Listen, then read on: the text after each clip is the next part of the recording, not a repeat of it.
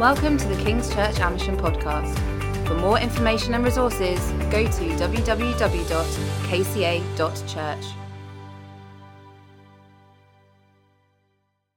Being, his inner self. He describes himself as gentle and lowly in heart, and he wants to come to you, and he wants you to come to him and find rest.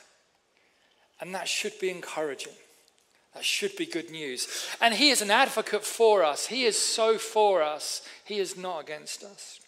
And if you're a Christian, not a Christian this morning, I hope it's helpful to you to know that the God-man, the central figure, if you like, in human history, whether you follow him or not, the way he describes himself in his deepest self means that, well, he wants to make himself available to you.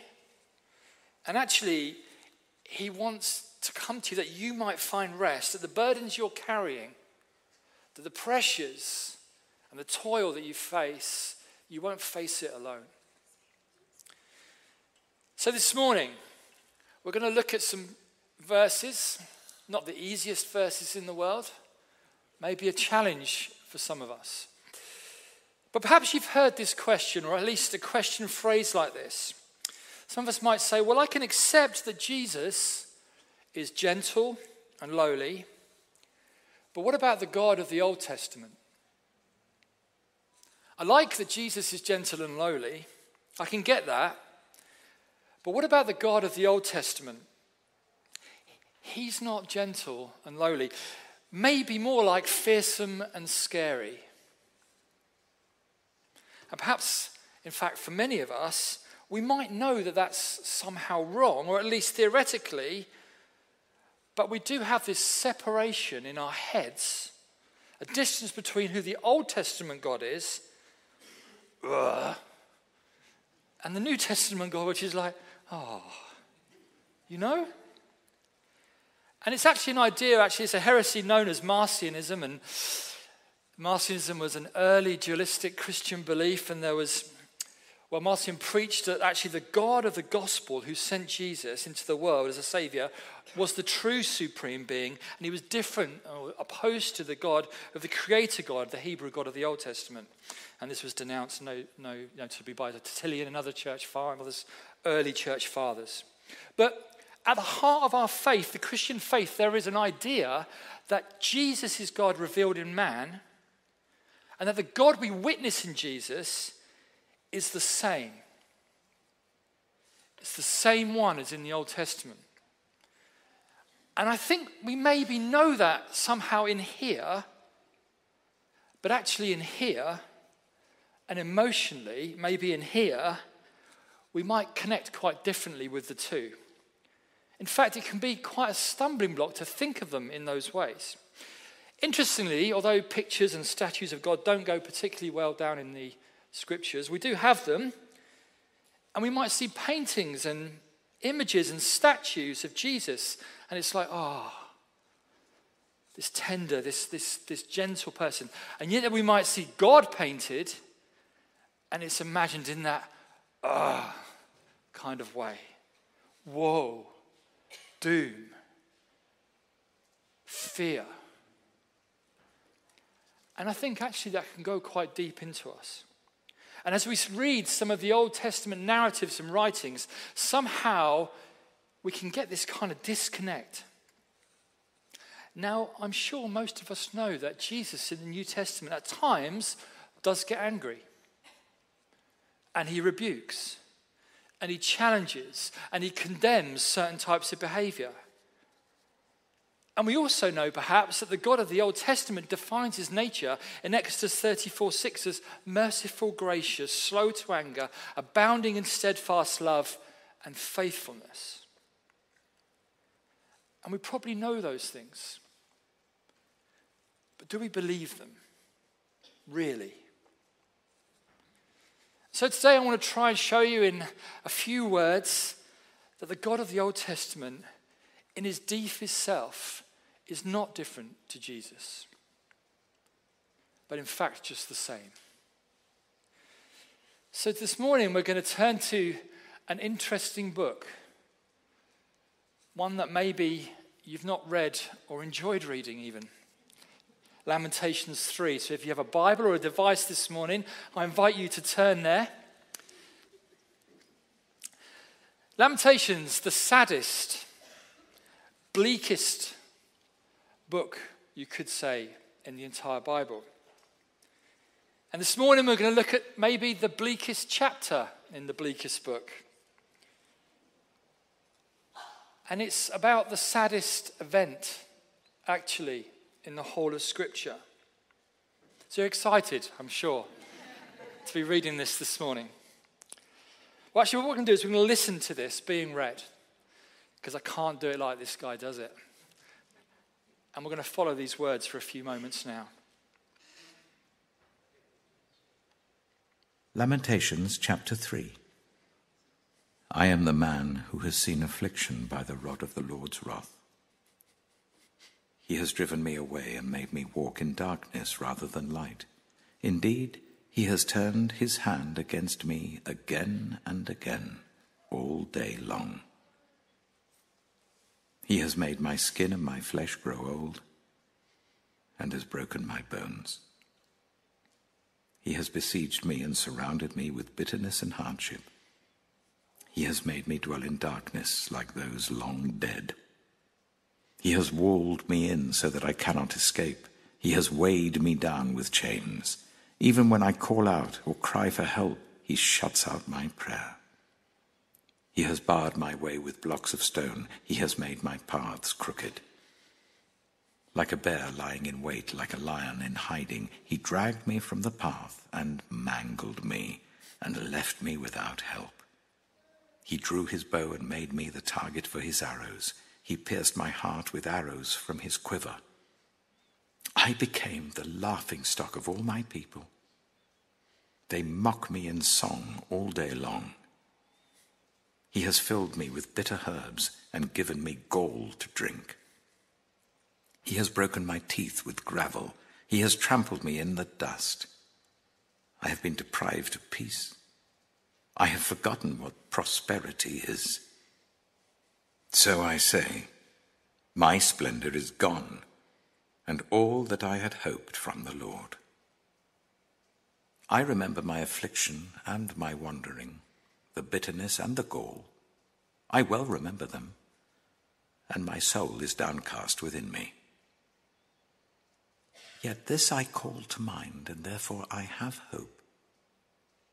Because of the Lord's great love, we are not consumed, for his compassions never fail. They are new every morning. Great is your faithfulness. I say to myself, the Lord is my portion, therefore I will wait for him. The Lord is good to those whose hope is in him, to the one who seeks him. It is good to wait quietly for the salvation of the Lord. It is good for a man to bear the yoke while he is young. Let him sit alone in silence, for the Lord has laid it on him. Let him bury his face in the dust. There may yet be hope. Let him offer his cheek to one who would strike him, and let him be filled with disgrace. For no one is cast off by the Lord forever. Though he brings grief, he will show compassion. So great is his unfailing love. For he does not willingly bring affliction or grief to anyone. To crush underfoot all prisoners in the land, to deny people their rights before the Most High, to deprive them of justice. Would not the Lord see such things? Who can speak and have it happen if the Lord has not decreed it? Is it not from the mouth of the Most High that both calamities and good things come? Why should the living complain when punished for their sins?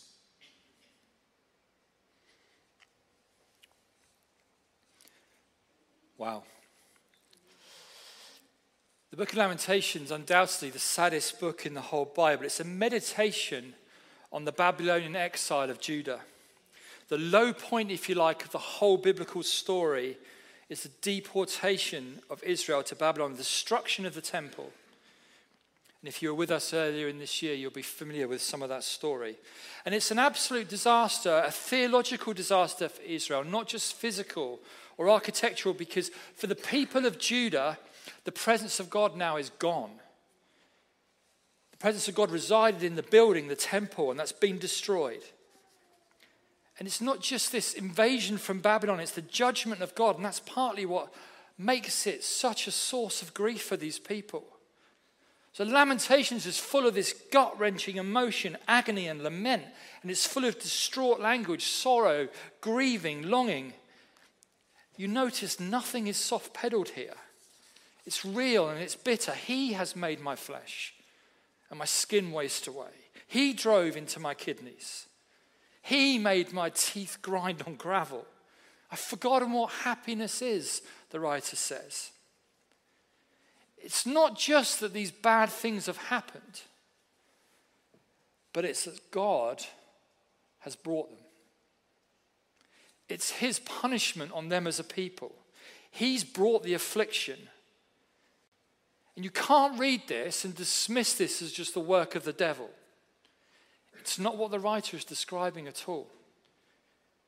Lamentations makes it very clear. This is God's judgment on Israel.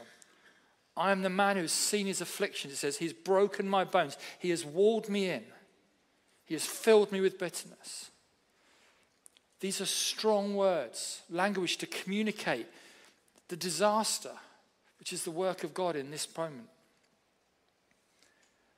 And I think as Christians, we can be, quite troubled by the idea. And understandably, in many ways, it's upsetting to think that God might ever bring hardship into our lives for our ultimate benefit. This is a difficult thing to understand, accept, and sometimes Christians respond really strongly to it because it's tough and we don't like it and it's kind of shocking. And yet, this book and others in Scripture make it clear.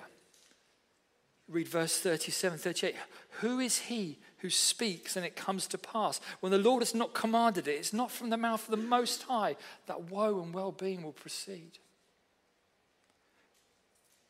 It's very clear. In fact, the first 16 verses, 15 state implicitly that it's God who has sent this suffering to Israel. And I'd go as far as to say probably that as a text, it's without comparing Scripture in many ways to raising the question, against the question, I guess in one sense, God is the one who brings affliction.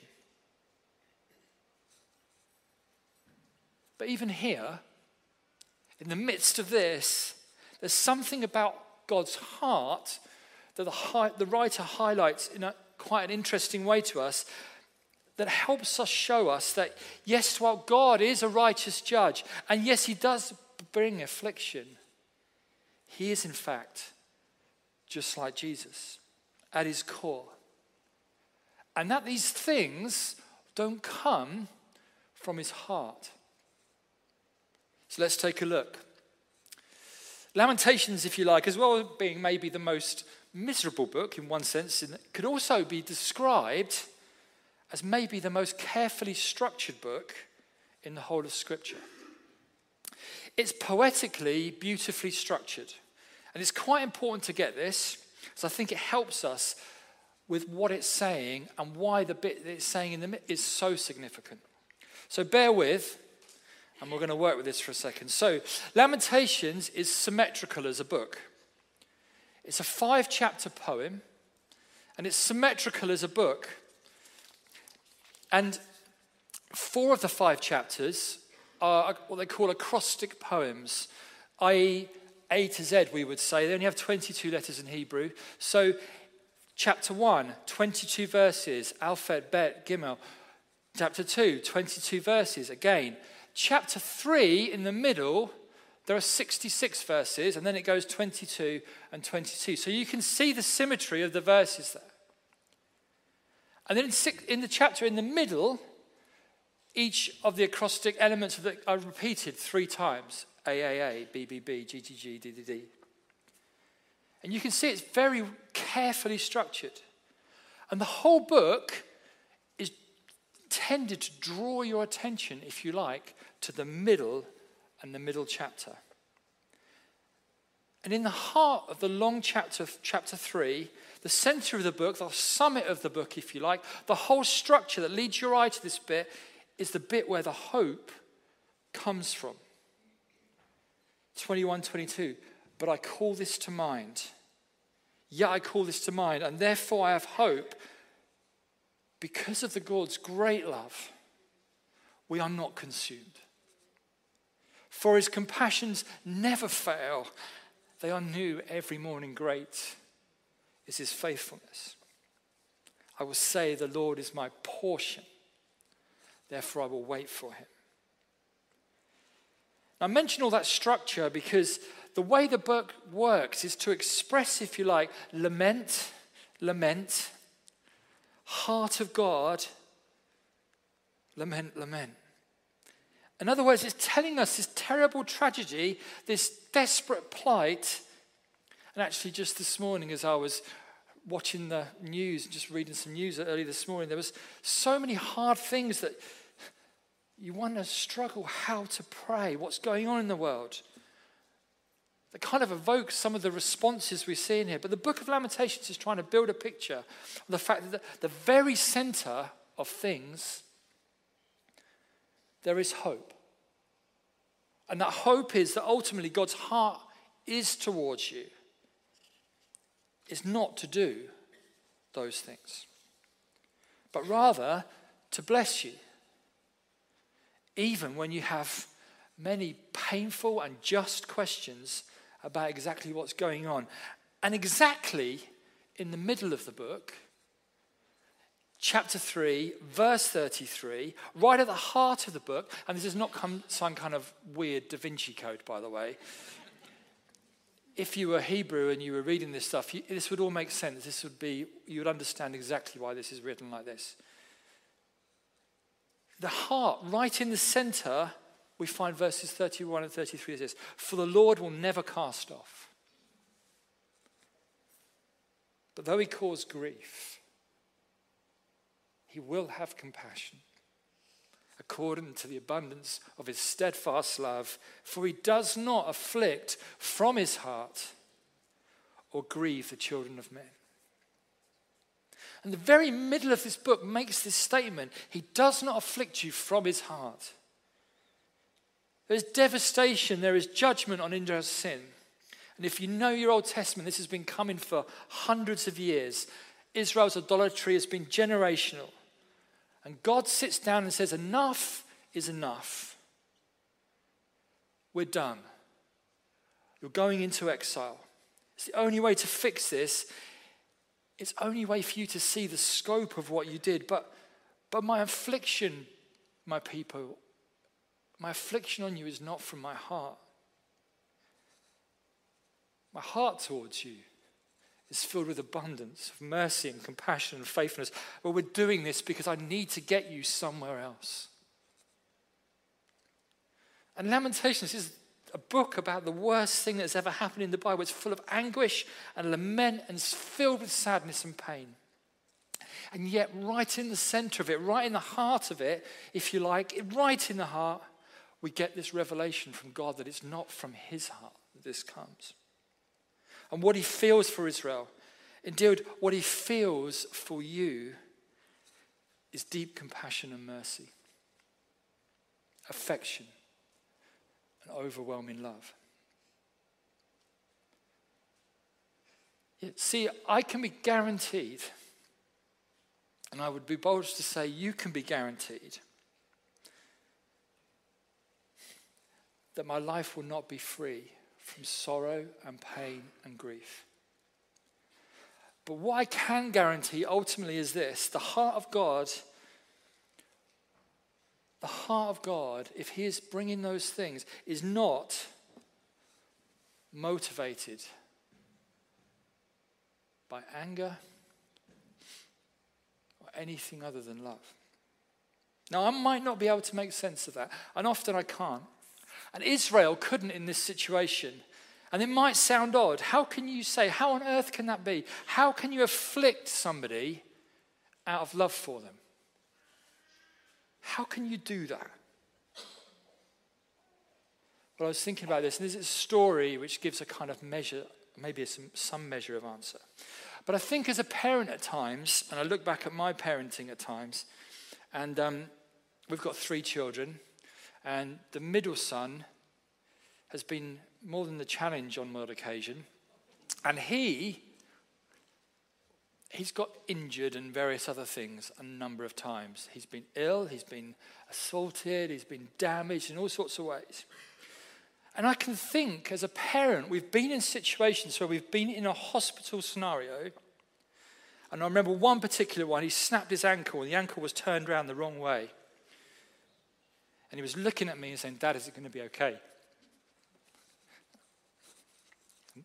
I'm looking at him going, "I don't know." And the doctors are looking at themselves thinking, "Oh dear, I don't know what to do about this." And then they say, "Right, we're going to get a couple more doctors and a couple more doctors and a couple of extra nurses, and they're going to hold him down and they're going to turn it round again." And he looks at me and says, "Is that going to hurt?"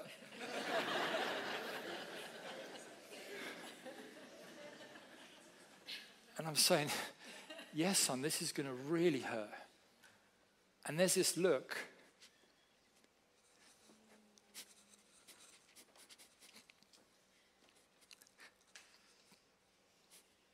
I guess he's looking at me for reassurance.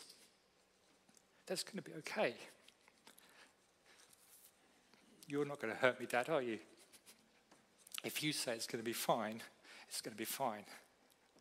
And then they start to do it, and there's this pain. And he looks at me as if to say, "Who are you? I thought you were my dad."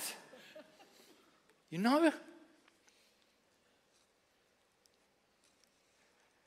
There are times, aren't there, as parents, where we know that it's going to be a painful thing, but we've got to go through to the other side. Now, that doesn't cover everything. But when you're looking at your child and they're looking at you and it's really hurting them, and they look as if you just say, "Why are you letting this happen?" And you know if we don't do this, it's going to get much worse. And yet, and I've sobbed afterwards because it was being harrowing. And I felt anguish, but I knew it was for his good. It had to be. But I felt this terrible conflict internally that I should not allow this to happen. And then I remembered that he was sliding down the stairs and it was his own fault really in the first place. But anyway, that's another story. And Sam is well now. And there are no scars between him and I over this. And that's important. Because he's seen the other side. But for a while I felt I was inflicting him. But it wasn't the desire from my heart. And I think it's exactly the same with God. God's like me in that sense. He doesn't afflict us from it. It's not from his heart. Sometimes, as my old friend Frank used to say, sometimes what comes out of his hand is grief. But from his heart, there is always grace. Always grace. That's the heart of God for his people, and that's the heart of God for you. Now, this doesn't mean you will always know while particular trials and challenges are there. Israel didn't, Job didn't, the psalmist didn't. I have no idea why God is allowing my Sam to experience some of the things he has. I have no idea why God has allowed me to experience some of the things I have. And you, some of the things you have, because I know you share them with me sometimes. And I know many of you are facing serious trials, more serious than anything I've mentioned this morning. And you might be looking at situations and thinking, what is God doing in this trial? And the answer is probably, I don't know. But what I do know,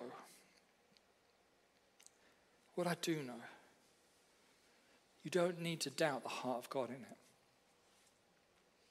You can be sure of that. You don't know how this connects with this. And it might seem impossible to connect it. But one thing you can't conclude is that the God who inspired Lamentations and the God who in person went to the cross doesn't care about your life. And you can be sure that's not the reason. Though he causes grief, he shows compassion according to the abundance of his steadfast love. This is what Paul says so clearly when he writes to the church in Corinth. For this momentary affliction, and he's seen a big picture, is preparing for us a weight of glory beyond all comparison. And that is the hope that he has in those moments. One day I'll know, but I won't at the moment. But what I do know is that God loves me. I want to finish this morning by reading a poem. It's words of a Christian poet who said this more clearly perhaps than most Christian poets. He suffered with deep depression, suicidal thoughts, and he probably journeyed through lots of things that maybe some of you are journeying through. His name was William Cooper, and he wrote a collection of hymns with John Newton. Amazing Grace is one of those amazing hymns that he wrote with others. And he wrote these words. Tom, if I could have you up, mate, that'd be great. And it was in the midst of his darkest moments, he wrote, God moves. God moves in mysterious ways. His wonders to perform. He plants his footsteps in the sea and he rides upon the storm. Ye fearful saints, take courage. The clouds you dread are big with mercy.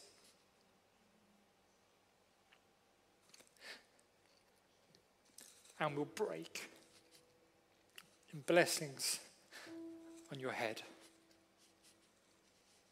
His purposes will ripen fast, unfolding every hour. The bud may have a bitter taste, but sweet will be the flower.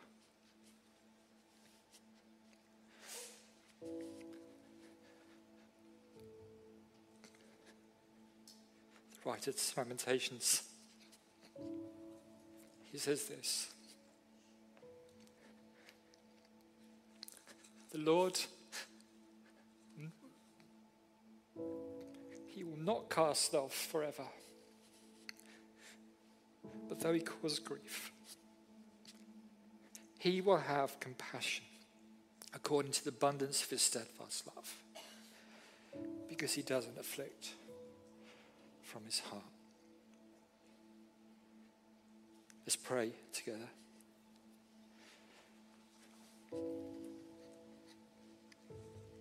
Father,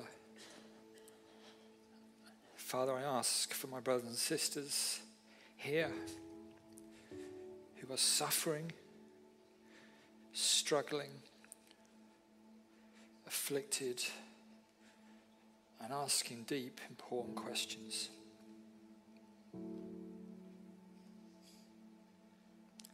Father, I'd ask that you would bring revelation of the heart of God in Christ, the heart of God in the book of Lamentations, the heart of God in the book of the Gospels.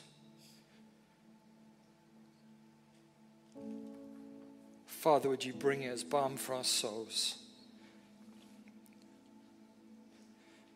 That by your Spirit you might enable us to trust your heart, Lord, even when we don't know what your hand is doing at this moment.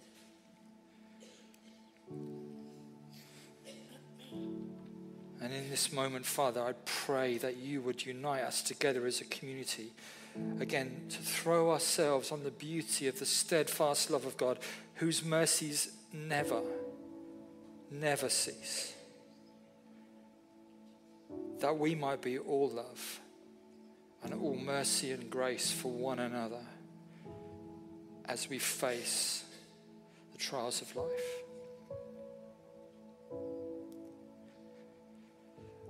Father, that in the midst of questions, many, many questions, Lord, may we be assured in the knowledge. Assured in the knowledge that, God, your heart is towards us and for us. And that your mercies are new every morning.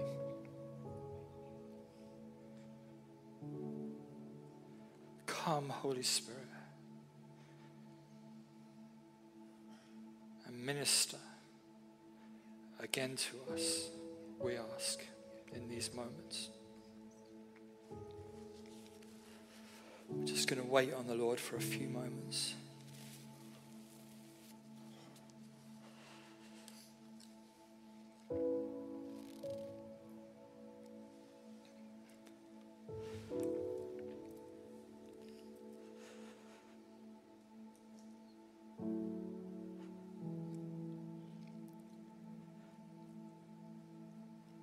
God moves in mysterious ways, his wonders to perform. He plants his footstep in the sea and rides upon the storm. Fearful saints, fresh courage take. The clouds you so much dread are big with mercy and shall break in blessings on your head. His purposes will ripen fast, unfolding every hour. The bud may have a bitter taste, but sweet, sweet will be the flower.